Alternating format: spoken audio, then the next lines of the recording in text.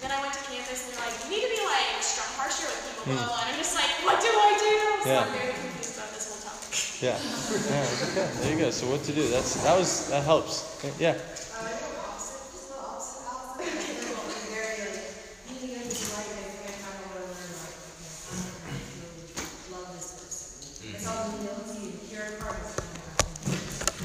Yeah.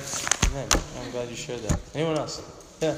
I think just with discipling people, I oftentimes just know what to say. I'm like, you guys should just do this. And then when they like go and like, oh, well, I got some other advice, or like, oh, I don't know, like, and people don't listen to what I'm saying, it's like, okay, well, I'm not giving you scriptures, guys. Like, you just need to do this. And like, it's hard for me to be like, okay, like, there's lots of different avenues, lots of different paths that people can take, and I can be kind of like defensive about like, but I'm discipling you, and like I'm trying to help you, just listen to me, and it's hard like, letting people, walking with them, loving them through. Yeah, there are some things that scriptures are really non-negotiable, but then there's other things that you kind of go, hey, there's a couple ways you can go at that, and, so okay, yeah. I think I've just been learning how much I don't know, because I think so much of discipling isn't a leadership position. It's about really loving people and believing in them, but also teaching the Bible. And I think the more I'm involved with people, the more I'm like, wow, I really just don't know what I'm doing. Like, it's such an important thing in the Bible. It's emphasized so much. And so I think it's just such a big topic. There's like, I feel like it's one of those areas you can always grow in and always learn from. Yeah. Yeah, thanks for sharing that. No, it makes sense. There's a lot to learn. Anyone else? Yeah. I think in discipling times, I'm either way too aggressive or way too strict. I'm not good at learning how to draw people out and figure out where people at and what they need. So I think I need to learn a lot about just overall how to approach each situation like individually. Yeah. Yeah. Not only do I want to get better at helping people, but like be easier to help from the other side of it. Be easier to be helped. Is that what you're saying? No, it's a good thing, because if you can't be taught, it's probably hard. It's going to be hard for people to even want you to teach them, right? If you can't be taught, that's huge. Anyone else? That's good. I appreciate you guys sharing that stuff. Even the word. Some of you guys may even looked at the word discipling, or like, what is that? Because is that a word that you see in the Bible? Discipling. No, it's kind of like, it's not. You'll never see it in the Bible. The word discipling is not in there. Now, we see the word disciple a lot. So, discipling, what's the connotation between disciple, hopefully we're learning what a disciple is. Discipling, what do you think that means? Helping someone to become a disciple or a more effective disciple. Yeah, helping someone be a disciple, right? Like walking with someone and being a disciple. But I don't know about you guys. I don't really like doing things that I don't directly see in the Bible. That makes sense? Like I don't like, just because like a church does something one way or like something else, like just doesn't sit well with me. Because at the end of the day, if I don't have like my own convictions from Scripture, then I'm going to find loopholes in my life. Because how many of us have just always in our life loved this being discipled? Just like at all times, like it's just like my favorite thing that I just cherish, Who remembers just a really challenging time where they were like, it was rough? Anyone ever just the rough discipling times? It's funny for me because the rough discipling times so often are the times that afterwards I look back on and I'm like, wow, I really, really needed that. Like I remember Kevin Miller when I was a sophomore. Read the scripture, Ephesians 5. If you haven't read it, it's talking about not having a hint of sexual morality, any kind of impurity or of greed. He read that passage to me. He's like, read this passage and tell me you're a Christian. I was like, I'm a Christian. He goes, read it again. And that was his response, and he just totally wrecked me. And I was living such a hypocritical life at that point. I can't tell you the amount of times in my life where I've kind of wanted to fight against it. And I think it's hard, it's easy to find shortcuts in it when I don't have a biblical conviction about it. Honestly, one of the biggest things that Courtney and I want to do today is for you guys to leave believing that whatever you want to call it, whether it's discipling, one another relationships, a prayer partner, whatever you want to call it, that you do it. Does that make sense? Like, that you believe in it. If there's anything else that I want you guys to get out of it, is that this is at the core of my Christianity. And what I do is I'm involved with people in my life where I help them and they help me spiritually. Because to be honest, wow, what an incredible environment we're even in at this retreat, right? So awesome. I mean, how can you not at some point in here just go like, I just want to grow? I just want to be better. This is the times that are easy, right? Or maybe you went to a camp growing up and you were like, I just want to grow spiritually. Like, this is it. But to be honest, life is not always like this. And you get out of college and having people in your life, if you don't have a conviction, becomes a lot easier to avoid. Becomes a lot easier to make excuses on not doing this. You guys, so many of you guys, you're on campus with other disciples, other people that want this. What happens when you have a job and you're the only one? Or you work long hours, or then you have kids someday.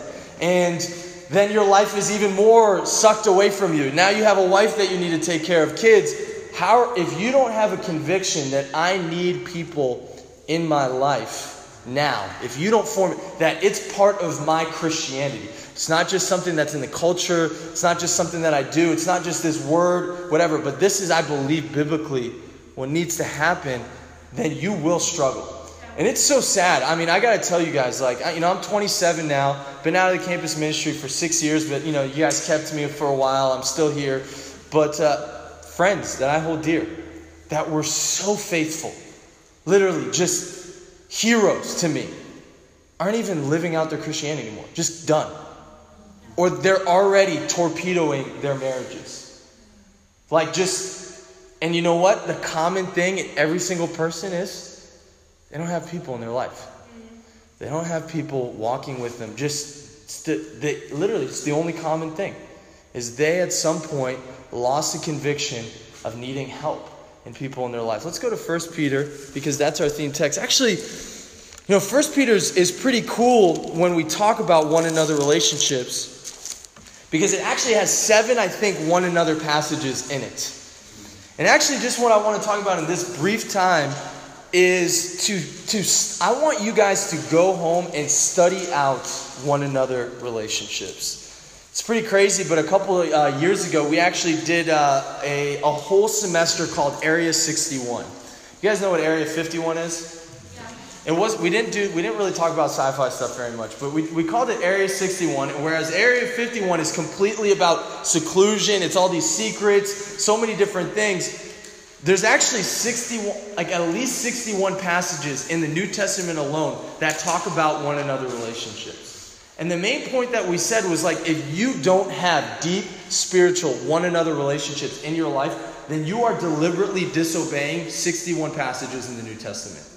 And that's kind of what we talked about. You can live a life of seclusion and live in Area 51 where you got all these walls, secrets, no-fly zones. Or you can live in Area 61, which is about community and about being with one another and loving one another. And we talked about, literally just looked at every one another passage. It was such an incredible time. It really developed a conviction in me. And 1 Peter has a lot of them. I want to talk about one of the first ingredients that you need if you're going to have successful, whether you want to call it discipling relationships, one another relationships. That's the thing I like to call it. It's just good one another relationships. That's one of the things that I like to say. But in verse 5, let's read that. It says, "In the same way, you who are younger, submit yourselves to your elders. All of you, clothe yourself with humility toward one another, because God opposes the proud, but shows favor to the humble. Humble yourselves, therefore, under God's mighty hand, that he may lift you up in due time." This is a cool scripture. It's one of those one another's. I'm not going to talk about submitting to your elders, although part of even learning to be a disciple is learning to be taught by people who are older than you. It's just part of it. If you don't have older people in your life that can mentor you, you're not going to do well in the long haul. You know, how many of you guys have been married? Okay, we got one, right? We got one, okay? So how many of you guys know how to get married? How many of you guys done it? You got one. So you need older people to help you in that stage. Now, how many of you guys have kids? So right now, I don't have kids yet. No kids, right? Okay. You're happy about that. Yeah, you're happy about that. Okay. No kids. So do I know how to be a parent? No, I need help in my life. Now, when I have a 1-year-old, am I going to know how to help a 2-year-old? No, like I'm going to need help in my life in every stage of your life. Right now, you don't know how to do, like, there's so many things in your stage that you need people that are older than you to help you in that stage. And really, that should be our mindset, is to submit ourselves to people that are older that can help us grow. But then beyond that, the thing that I love, and this is where I think college ministry comes in, it says, all of you clothe yourself with humility towards who? It says one another. You know, it's just a fact that no matter if you've like a senior or a freshman, we're all kind of figuring life out. None of us have life figured out to be like Jesus completely. Agreed? And so much of it is we need to submit to one another and humble ourselves with one another. And if you don't have humility, then you're never going to really get what God wants you to get from one another relationships. And I think discipling is an incredible opportunity to do that, because it teaches you how to be humble, to have someone in your life that's focused on you helping each other grow spiritually. And I think even in this passage, why is discipling? Why is one another relationship? Why is it essential? What happens if you're proud, according to this passage? God opposes you. But if you live a life of humility, what does God do? He gives grace. He lifts you up. James 4:10 says, humble yourself in the sight of the Lord and He will lift you up. I think part of the reason why God commands one another relationships so much is because if we've got to be humble with each other, and it teaches us to be humble with each other. If we can be humble with each other, then can we be humble with God? Right? Like if we can be humble and look, dude, that dude's messed up, but what he's saying is true. I need to listen to it. I need help. If you can actually humble yourself in front of other people, then you're going to learn more and more how to humble yourself before God. It's so important to know that. And what we're going to talk about next, that's one of the things I think is so important about discipling. Courtney's going to come up and share just what discipling should look like, at least one aspect of it. Do you want to come up? Go ahead, honey.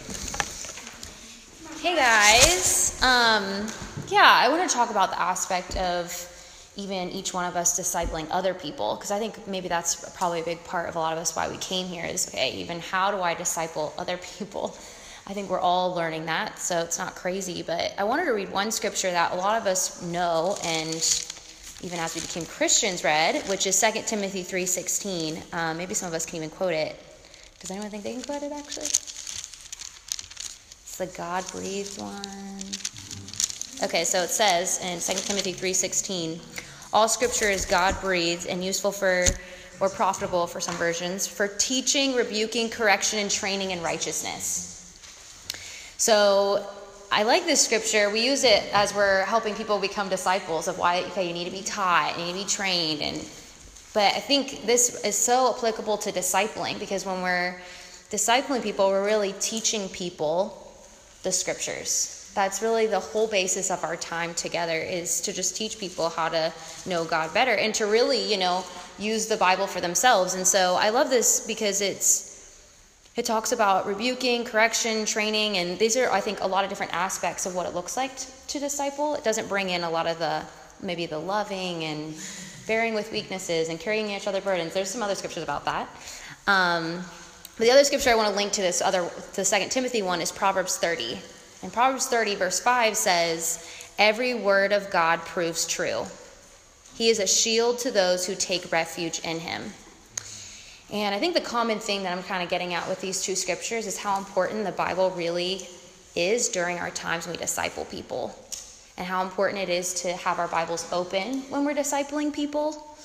At least for, I don't know for you guys, but at least for me in college, I kind of felt ill-equipped a lot of the time. Like, how do I really help people with all their different issues? Or how do I come to every like discipling time with someone, like interaction, and feel prepared and feel like I know what I'm teaching this person? Or it just was a little even overwhelming at times to know like how to handle each and every time. Has anyone ever felt that? Yes. Yeah. And so I think for me, I had to really simplify down and boil it down to this simple principle, which for me was making sure the Bible was open in every discipling time. That at the end of the day, if we were just having fun, which I appreciate you bringing up, or if we were being more serious, either way, the Bible was always open, and the scripture is always, there's always scripture that's being taught and, you know, being talked about. And so sometimes we can get too worried about, like, am I hitting every point? Am I helping every point of their character? Am I being fun enough? And it's like, as long as the Bible is open, I think sometimes we just have to simplify it down. Like, God really does speak the truth, right? That's what it talks about, is God, every word God proves true. So where does God's words come from? We know, like, it comes from the Bible. Like, we just need to let God speak in our times. And I think some of us, we can feel like maybe less confident because we don't always know what to say or how to say it. But I think this is where our confidence, we should feel so confident is, wow, if we're opening up the Bible with people, it doesn't matter how we say it or if we phrased it the right way, because God is speaking. And I'm not the main primary speaker, but God is speaking. And I'm sure God is saying it the right way. And I'm sure God is phrasing it in the best way, right? And I think part of that too is like, sometimes when we're having the Bible open, let's say we read a scripture, okay, God's the center, God's talking. Sometimes I think we try to act like we have it all together. Like, okay, let me just pretend that I had this plan for weeks, or I had this thought in mind, or let me just pretend that like let me talk to this person about purity, right? Let me just pretend that I'm like doing great in my purity, or let me just talk to them about the time I did well in my purity, versus like being weak with those who are weak. You know, and so sometimes I think we come in more with this, like, maybe we think of like, okay, I have to be a leader, so I have to like have it all together and portray that I'm doing awesome in this area. But instead, I think what actually is more inspiring to people is weakness, right? I mean, you don't look at a person and say, wow, they have it all together, they're perfect. Wow, that's just like so inspiring. It's like intimidating, right? Actually, like, it actually can be like, wow, I'm not like that, and I wish I was like that. And it's a more intimidating factor and kind of keeps like a arm's distance with a person, versus when you're opening up the Bible and you're saying like, this is where I'm struggling too, and this is where I'm at, and making it very personal and relatable, and sharing in weaknesses. And so you can even still teach someone and challenge someone, but still share together in the battle and fight together. And so I think sometimes it can just be so easy to want to be strong and want to have it together, but realizing like, no, actually what is more inspiring to people is weakness. You know, and how your weaknesses became strengths. That's more inspiring than looking like you have it all together. That's inspiring for people. And then I think with that, one thought that I had is part of the even process of teaching people is, yeah, the Bible's open. Yeah, we're sharing our weaknesses, but we all have like stories to tell. Like, we all have different things that we've learned, right? Like, we've all been through things. And so I think that's even where that vulnerability comes in, like I was talking about being weak with people, am I sharing the lessons I've learned with people? Am I sharing the things that have happened in my life? Maybe even how I became a Christian, the things I suffered through, or maybe the things going on. Like, fighting to find the lessons you've learned in life and sharing those with people. Like, that's really moving, is like seeing those weaknesses and seeing, so just reiterating that, thinking about the lessons you've learned, and are you teaching that to people, like even in your times with people? The last thing I'll share is just, along with that, is Hebrews 5. And this is 11 through 14. And I'll just read it. It says, in fact, though by this time you ought to be teachers, you need someone to teach you the elementary truths of God's word all over again. You need milk, not solid food. Anyone who lives on milk, being still an infant, is not acquainted with the teaching about righteousness. But solid food is for the mature, who by constant use have trained themselves to distinguish good from evil. And I read this because so much of when we're discipling people, we're really feeding people the truth. That's what we're doing. So if you don't open up your Bible in a time with someone, what are you really feeding them? What do you guys think? Like our opinions, or maybe our feelings, our thoughts. But in the end, is that real food for that person? No, it's not. Yeah. So are they really going to mature off being an infant into a toddler and grow? It's like, no, they're not, right? Because it's not something that's going to last. And so, and even like, how do we distinguish good from evil? The only way we do that is from the truth, right? Is from God. And so if we're not feeding people the truth, how will they ever mature to distinguish good from evil on their own? So it's just so important that God is so the center of when we're discipling people, and it's not just this, back and forth an opinion conversation or hangout or hey, from my experiences, but from the Word. And I think about the last part where it says, by constant use, they have trained themselves to distinguish good from evil, right? So like, which I just mentioned, but this idea of how you can be trained, or how people train themselves, is each time that you disciple them. So each time that you do give them a piece of food, like they're now able to take that on to become godly and grow in righteousness. But unless we're feeding them, how will they grow to be trained? And how will the next generation, the generations, continue to grow if we're not feeding people real food? So I think with that, I think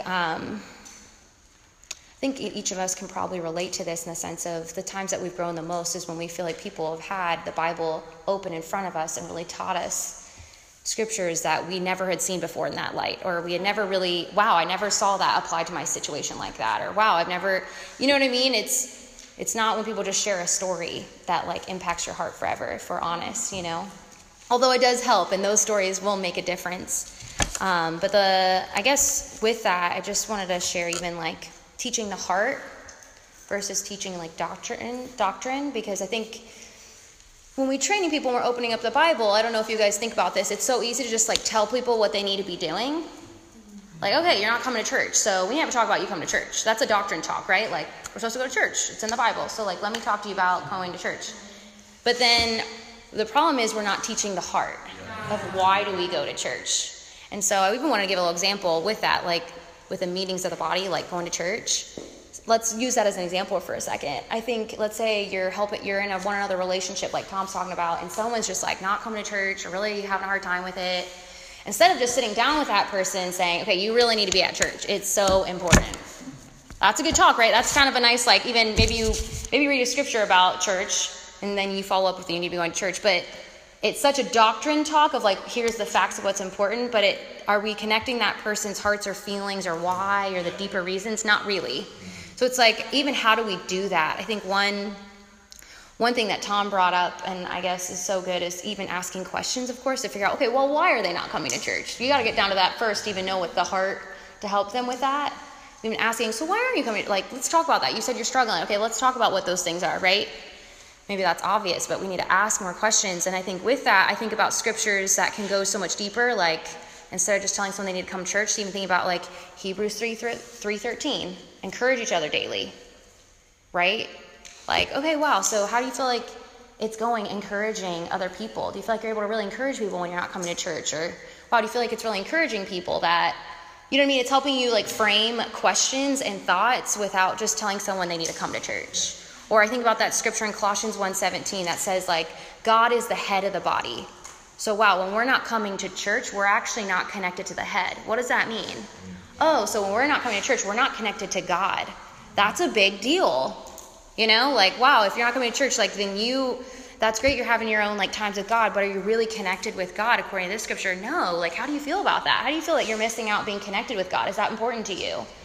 You know, like that now we're getting to some more heart things. We're asking more questions. We're thinking, so this does call you higher in your scripture knowledge. I think some of you had mentioned that, or maybe even some of you are already thinking like that. Like, whoa, I don't know if I would jump to all those different scriptures. I think it just takes time of really teaching ourselves and really learning the Bible ourselves. I think that's so important. But I just want to talk about some of those different aspects. I know that was maybe felt a little scattered, but I think it could be so easy just to maybe open up the Bible and not know where to go, but to know that God is really speaking and he can really train people. And just remember, we got to get to people's hearts and not just doctrine. So hopefully that's some thoughts for you.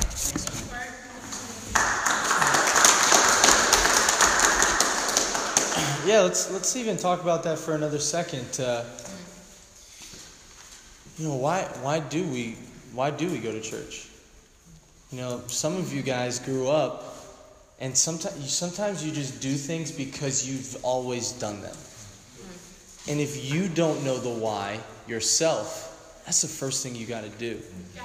You need to have scriptures to back up everything in your life and why you do what you do. I mean, that's because if you don't know your why, then how in the world could you help other people find their why?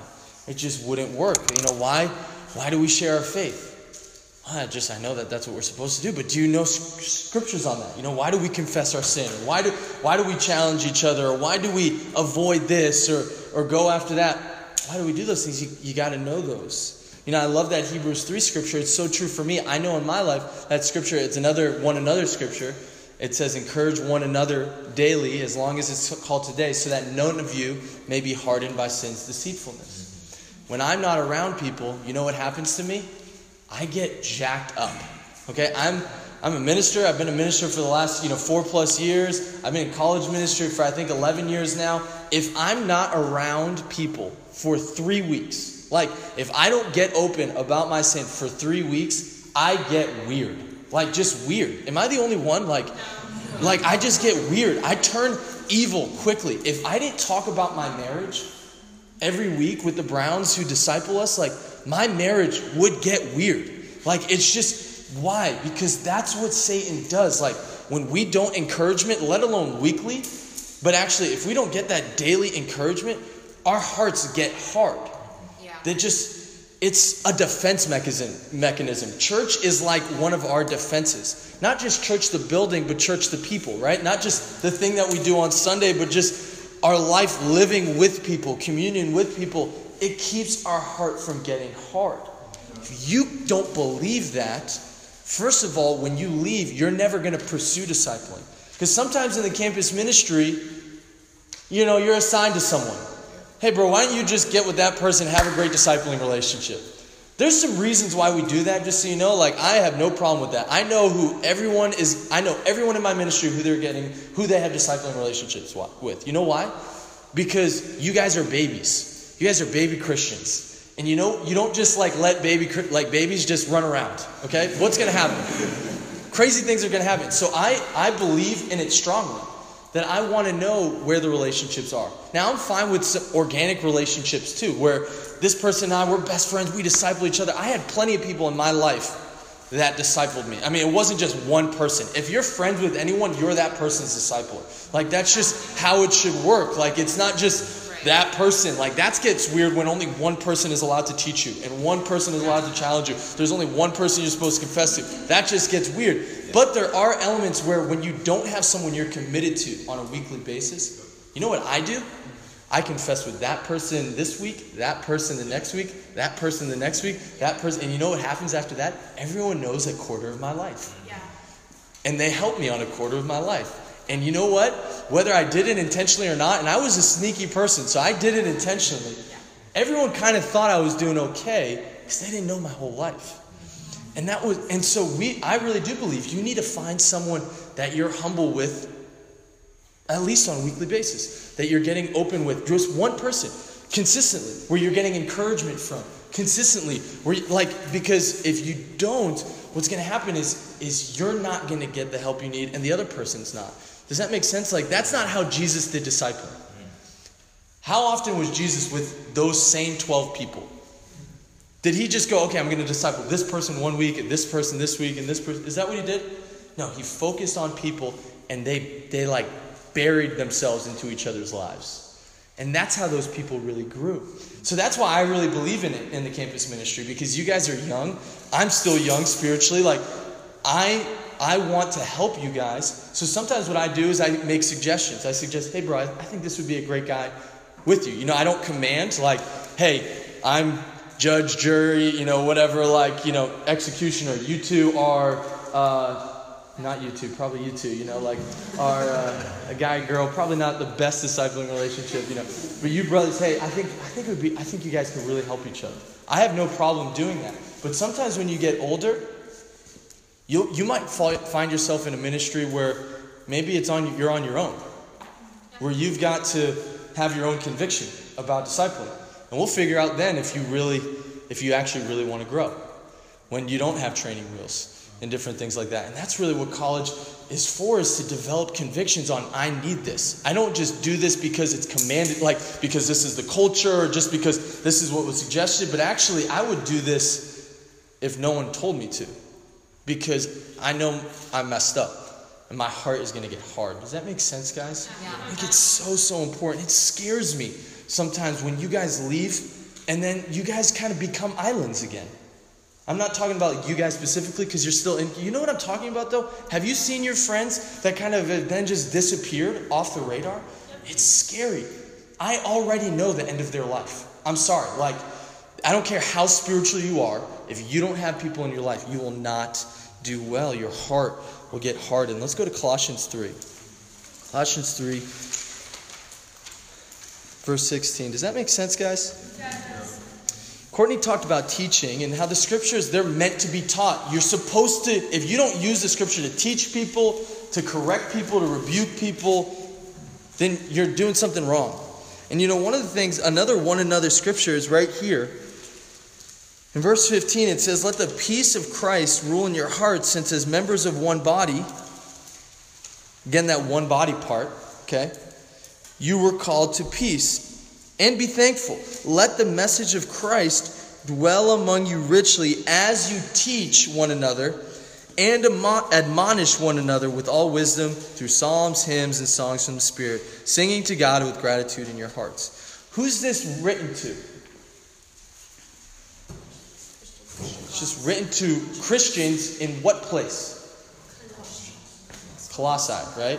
They were Colossians. That was the people in Colossae. And what is he commanding this church to do? He's saying, let the word of God dwell in you richly as you teach one another and admonish one another. He commands the church to do that with each other. I think sometimes we think that it's like the leader's job to teach and admonish people. Or like it's the leader's jobs to do those things. What Paul is just directing is like, no, this is what like Christians do. We teach each other. You have something to learn from every single person in your ministry. You have something to give to every single person in your ministry. And we also, the art of admonishing is something that we need to learn. You guys know what admonish means? It's not like, is that just a word like your teacher says in class or like you've heard just in the grocery store? Yeah, I was admonished today. Like, anyone? No, that's like one of those kind of, what does that mean? It's to correct. It's to warn. It's this trying to. It's a deliberate conversation trying to help someone in their walk with God. You know, you don't admonish people until you've taught them. If people don't know what they're doing is wrong, they need to be taught first that it's wrong. Does that make sense? And sometimes we can do that. We can get frustrated. You gotta teach things. But then when things are taught, admonishing is course correcting. And it's incredibly essential. I don't know where I would be if I didn't get admonishing in my life. And I want to read this scripture if we go to Hebrews 10. It was actually a scripture that Courtney mentioned. Hebrews 10, this is another scripture. Hebrews 10 verse 24. And it says, let us consider, you guys there? It says, let us consider how we may spur one another on toward love and good deeds, not giving up meeting together, as some are in the habit of doing, but encourage one another, and all the more as you see the day approaching. 2 one another scriptures in here. You know, part of discipling is encouraging, right? And what does that mean? What does it mean to encourage? To put courage in. Yeah, it's good. It's still courage. What do we sometimes think encourage means? So it means be nice. Dude, you got some great pants. Oh, I love those pants, dude. That cast, looking good, bro. That's encouraging, okay? You know, that's not encouragement, just so you know, okay? I think sometimes we overuse encouragement, just like you said, is to put courage. It actually just means to call one next to. It's like you're in the battle, someone falls down, you're like, dude, come on, get up. Let's do this. It's, hey, you're lagging behind, let's go. It's not like, what's wrong with you, let's go. It's like, hey, we can do this. Get back up. Let's start running. You know, like, now sometimes telling someone they have a nice looking cast might give them courage. I'm not sure, but I'm probably not the way. Now, loving each other is another important thing that we do, right? We love each other. And that is important, and 1 Peter actually has 4 or 5 one another love scriptures in there. It isn't so incredible, and it's so necessary. But it's this calling out next to, but it actually uses this word spur one another. You guys see that? What's a spur? Any of you guys who play basketball should know what a spur is. It's the name of an NBA team, right? Yeah, it's one of these things. Yeah, it's giddy up. And actually, this Greek word is only used twice in the New Testament, I believe. And I'm not even going to try and attempt to say it, okay? Because whatever. But it literally it means to provoke. It means to provoke someone. And this scripture says that we need to provoke one another. The way you provoke a horse, and that's by kicking them to get them going, sometimes we need provoked. And actually the only other time that this is used is when Barnabas and Paul get in a fight, I believe in Acts 19. And it literally says they opposed each other. And really this word spur means that you're willing to get in a fight with someone over their walk with God. Like that you care about their soul so much that you will get in a fight with them if it means helping them get closer to God. That's what spurring, at the core of what spurring one another means is. If you were in a burning building with someone, would you just lightly suggest that we should get out of this building? Because I don't want to be harsh. I don't want to be this or this. Is that the way you would help someone? If you saw someone in a burning building and you were outside, would you just be like, hey dude, this is just my opinion. I just think you should think about this. Here's a scripture you might want to consider reading, or whatever. Is that how you would do it? No, if they were not willing to go get out, what would you start doing? Dude, what are you doing? Get out here, right? You'd kick them out if you needed to, right? You'd push them out. Because you love that person. You don't even have to love someone that much to do that for them. Right? To take someone out. And yet sometimes I think we think spurring is a mean thing. If someone is going the wrong direction in their walk with God, it's one of the most loving things you can do. Is spur someone. Do you know how to correct people? How to admonish people? The only way you learn is by doing it. And by being humble, like we talked about at the beginning, when you mess up, okay? I can't tell you how many stupid things I've said. Me and Ben have said some stupid things to each other, right, Ben, bro? Oh, yeah. Yeah, we've already said some stupid things, and I can't tell you how many times I've had to apologize. You don't need to be a perfect discipler to be a good one. You need to be a humble one who speaks the truth to people. No matter what is at stake, sometimes you risk friendship because you care about someone. I had to spur someone big time this week. Broke my heart, and I was getting teary-eyed as I told him, bro, this was one of my least favorite conversations I've ever had in my life. But I said it because you need to grow here. You need to repent, or else things are going to not work out for you. Yeah. It was really challenging. It was not fun, but we got to be able to do that. And that's not even something that you just need to do with the discipler. That's just when you love someone, you spur them. You just spur them on. Because you want them to get out. You're willing to do whatever it takes. I remember this one time where this guy was studying the Bible. And he had studied the Bible. The only reason why was because his girlfriend had started studying the Bible. You know how don't trust those people as far as I can throw them. You know what I'm saying? So anyways, but he was getting really genuine, and we were studying, and then all of a sudden she ended up becoming a Christian, getting baptized, and a couple weeks later or a month later, he just disappeared. Stopped. Just I felt like his stalker, or his ex-girlfriend texting him a bunch of times. Why aren't you texting me back? All this stuff. I thought we were having Bible studies, and just all of a sudden just disappeared. 6 months later, he comes back out of nowhere. It's dude, I want to get Bible studies. So I kind of have the bright idea in our first Bible study. I'm going to read a passage. I read this passage with him. I was like, do you realize from this passage that your mom's going to hell, your dad's going to hell, your brother's going to hell, sisters are going to hell, you're going to hell, and all this stuff. And then I talked about relationships, and I was like, you think you have friendships? Like, your friendships are garbage compared to my friends. You don't even know what friendships really are. And I said all these things. And you know how he responded? Wow, you're right.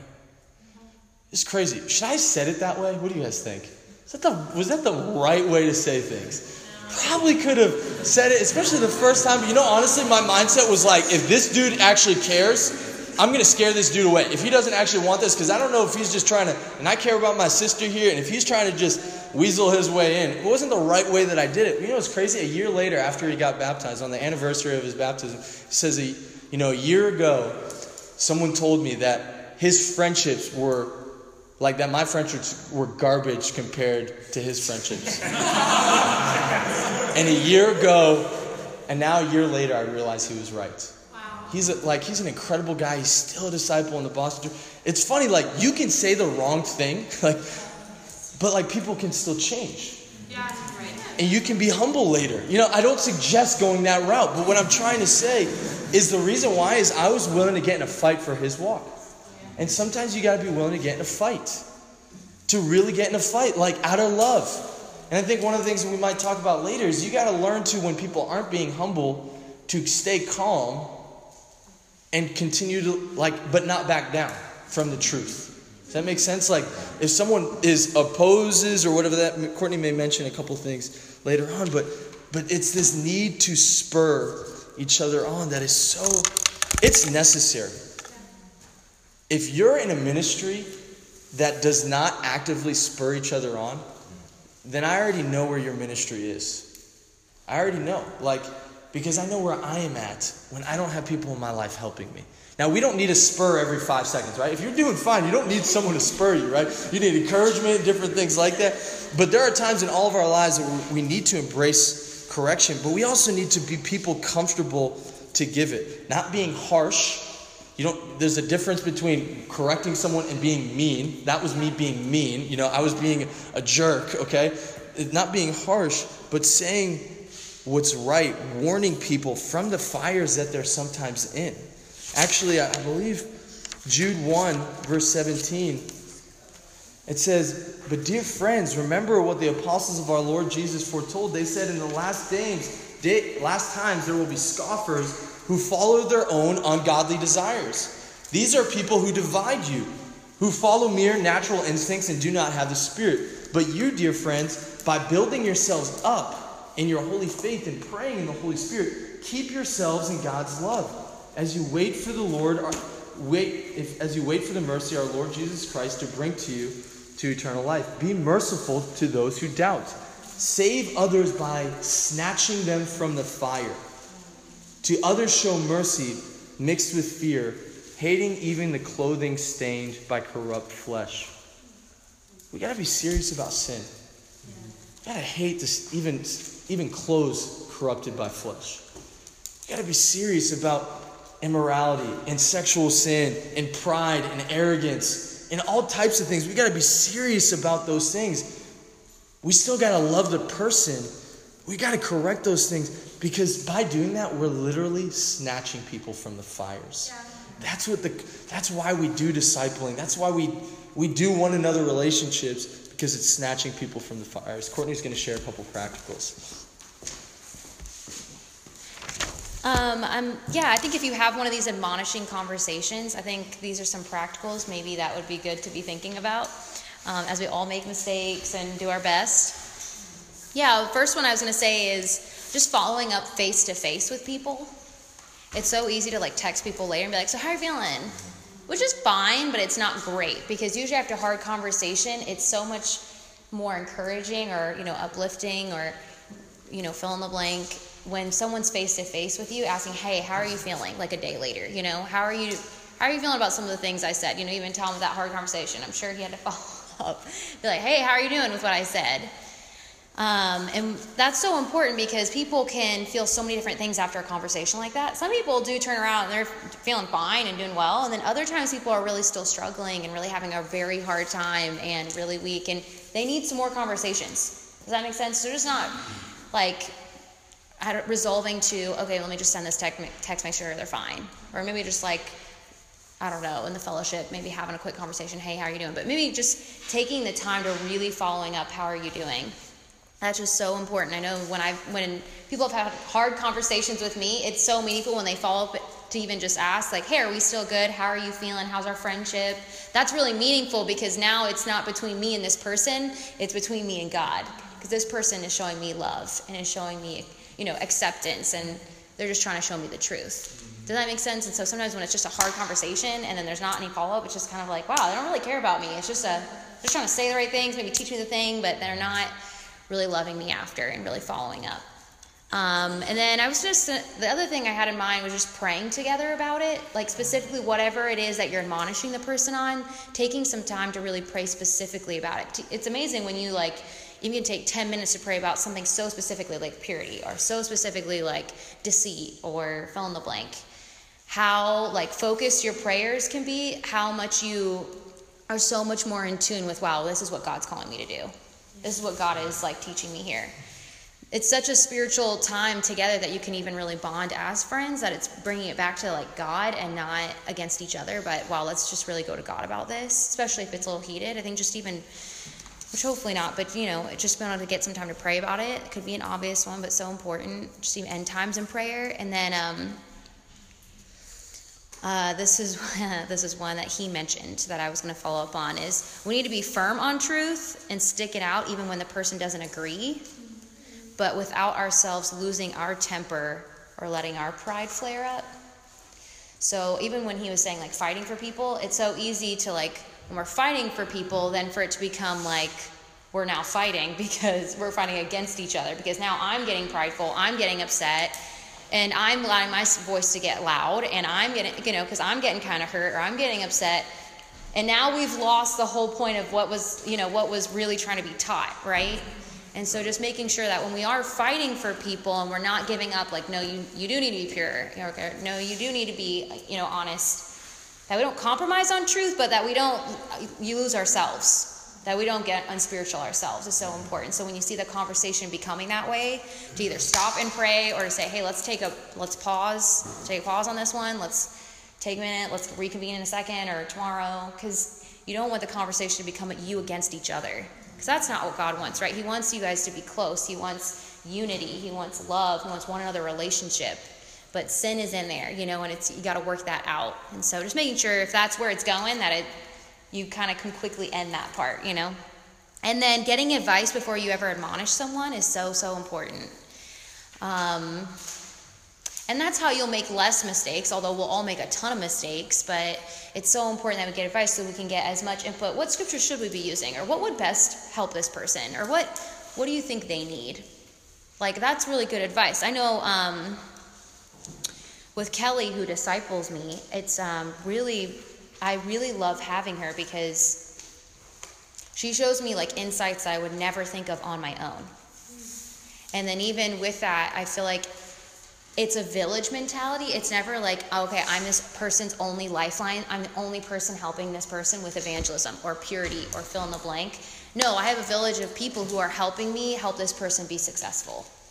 And so I love that I can get advice from her and get input from her. And feel wow, this is a team. We all are working together as a body to help each other. And we can't get into confidentiality and all that stuff today, but I think there's so many different people you can pull into that person's life to help that person get successful in whatever area maybe you admonish them in or you're helping teach them in. And so not becoming someone's only lifeline. Does that make sense? Because sometimes it's well, I'm the only one who knows about this super secret sin, or I'm the only one or I'm the only one who's helping them. And then it's wow, if this person walked away from God, it's almost wow, you'd be kind of held responsible. I mean, clearly not. They're responsible to God, but you're the only person who knew, and you didn't get any advice or talk to anybody. I mean, wow. So that happened because you weren't creating a village for that person. So not being someone's only lifeline. And then the last one is tone makes all the difference. Maybe this goes with the fighting one a little bit.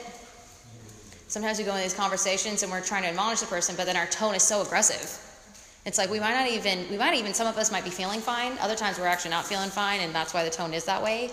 But just how tone makes all the difference when we're coming in and we're talking at a normal tone. You can be saying some really firm things, and talking in a totally normal tone. Maybe this is a little sarcastic, but you know what I mean? Like, pick a tone that works, right? That's normal and natural. But when our tone is already right here, we've already lost the battle. So just making sure our tone is right there where it needs to be. All right, I'm just going to close this out real quick. Let's go to John chapter 15. And yeah, I think the tone is, it's important. I think the getting advice, there was something that you said that I really wanted to make sure. I think something that's just important is we do need to be people that give each other the benefit of the doubt. And so that means like before you teach or correct, it's just often better to just ask a bunch of questions. Yeah. Just ask people, how are you doing, bro? Oh, they get open about that. How do you feel about that? Or why do you think that happened? Help people understand themselves. There's a scripture, I think in Proverbs 20 verse 5, that says the purposes of a man's heart are deep waters, but a man of understanding draws them out. And really, sometimes we prescribe before we even know what's wrong. Does that make sense? Like imagine you go to a doctor and you say just one thing, I have a stomach ache or something like that. Oh, take this medicine, get out. Okay, that might work sometimes. What's the problem with that? Like they could have an ulcer, or like they could have a tumor, or their appendix might have just like split open, right? Or like any of those things different happen. That's why you do a couple tests. You kind of, so what's it been like the last couple of days? Where does it hurt? Does it hurt here? Does it hurt? Does that make sense, guys? And so often, sometimes we don't know how to help people because we haven't asked enough questions about their life, and that's just where vulnerability and sharing, where you share your life, they share their life, and you figure out like how we're doing. Does that make sense? And I think that's super, super important because sometimes you may feel like, I know that this person needs help in this. Like you see something that, you ever just get a vibe, like feel a weird vibe. You could just jump to conclusions, right? And just kind of go, I know you're doing this, bro, let's talk about it. You could just kind of ask like 5 or 6 questions, 10 questions and see if they get there. And then you understand the situation a little bit better. Someone may be really struggling, but then you didn't realize that like their dad is really sick. And you're like, this person may need what I'm about to say. You know what? They might just also need some love right now because they're feeling vulnerable. Does that make sense? Like, I can wait a little bit longer. That might not be the most important thing. Or they might have acted really sharp. Like maybe they were really short-tempered, but it's because they're failing all their classes and they feel really overwhelmed. You could just go, dude, why were you so sharp? Like, look at this scripture. It says we need to love one another. That scripture still might be important, but so often people need to be understood first. They need to know that you care before you help them. Does that make sense? I want to look at this last scripture in John chapter 15. Like I said, guys, the biggest thing that I want you guys to leave with is to know that you need to develop a conviction on one another relationships. Because I'm not really necessarily worried about you guys like this year, but I do think about where will we be 10 years from now?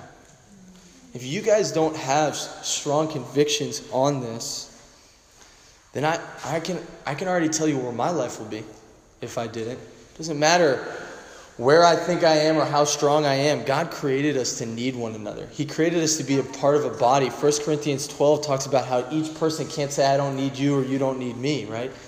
But that we need one another. We need people in our life. It's pretty cool. Jesus was the incredible discipler, right? He was the ultimate discipler. If you want to learn how to disciple, Jesus is a good one. He's a scary discipler sometimes too. He literally called one of his guys Satan. They're like, get behind me, Satan. So he also really loved them, inspired them. You're going to do even greater things than these. And that's something that's important, right? Believing in the people that you disciple. That's huge. If people are just constantly getting corrected, rebuked, but you never are like, dude, I think you can do incredible things for God. If you're never lifting them up, then they're never going to believe that. Jesus had an incredible job of doing all those things together where we dropped the ball in different places. Study out Jesus and learn how he was a discipler, how he helped people, how he called people to discipleship. But in verse 12, I want to read this in John 15. He says, my command is this, love each other as I have loved you. See another scripture right here. Greater love has no one than this, to lay down one's life for one's friends. You are my friends if you do what I command. I no longer call you servants because the servant does not know his master's business, Instead, I have called you friends. For everything that I learned from my Father I have made known to you. You did not choose me, but I chose you and appointed you so that you may go and bear fruit that will last. And so that whatever you ask in my name, the Father will give you. This is my command.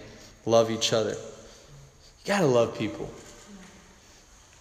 In your heart, you can't be teaching people, discipling people out of annoyance. So you got to love people. Jesus loved the people he discipled. You know, some people ask, like, is discipling important? Well, did Jesus ever not have a discipling relationship with people? The 3 years that we see his life, he was always with people. Jesus had a small group. He always had a small group. If you want to follow Jesus, you should always be in a small group. You should have a conviction of that. If you don't get that now, there are going to be times in your life where it's difficult. There may be times where it's not as convenient. You got to fight for it. Jesus believed in small groups, and he didn't sin. And he had small groups. He did get open about his things when he was struggling. He got open about, pray for me because my spirit is, what's he say? He says, my soul is overwhelmed to the point of death. He still got open, even though he literally was God in the flesh. He still had people in his life. What's amazing is as strong as he was, what does he call them here? He says they're friends. Are you the people, are the people that you're discipling, or the relationships that you have, are they your friends? Like, do you really love them? Would you lay down your life for them? That's what a friend does. He says, what's he say here? He says, greater love has no one than this, to lay down one's life for one's friends. Jesus set an example of what discipling should look like. Discipling is where you lay down your life for people. Where you care so much about their spirituality that you die for them. That's what Jesus did. He died on the cross because he was worried about his friend's sin, the world's sin. And that's what we need to do. It's important, it's essential that we develop that type of love for one another. Jesus also, he says, I told you everything I knew. That's what discipling is. It's like anything you have, any convictions that you have, you share them. You walk with them. I thought about this. I was thinking about this as I was looking at this class. So often our discipling can become a once-a-week thing. Is that how Jesus discipled people? What did Jesus do with people? With his 12? Did he meet with them once a week? No, they walked together. They ate together. They suffered together. They rebuked each other. Peter even rebuked Jesus, although that didn't go super well. They inspired each other. They argued together. They got in fights. Sometimes you're going to get in fights. You got to get resolved to be humble. They struggled together. They prayed together. They deserted Jesus together. But then they came back together. They preached together. They dreamed together. They died together. They did things together. A real discipling relationship is not an appointment. It's just they're a part of your life. Do you walk with the people that you're involved with? That you really go and struggle with them? Do you desire to walk with the people and that are discipling you, that you've decided, I want to learn from them? That's what real discipling is. It's not just a once-in-a-time thing. It's your living life together. You're living life together, and as struggles come, as temptations come, you share them. As you help each other when you don't want to go out sharing your faith. All right, dude, let's go do this. We can do this together. But it's something that you're just living life together. That ideally is what discipling should be. It should be the way Jesus did it, which was Jesus just had friends that he did everything with, that he shared everything with, that he taught everything with, and that their goal at the end of it was that they would go and bear fruit. Discipling at the end of the day, it's not just to live a great Christian life. Jesus invested in discipling so that they could then go and take what they've been given to what? Bear fruit that will last. To bear fruit and give to others. And at the end of the day, that's got to be a part of our discipling relationships, is we're trying to grow, be the better people that we can be so that we can go and help other people. Amen, guys? That's all I got for you. Discipling, I hope that was helpful. I think it's lunch now.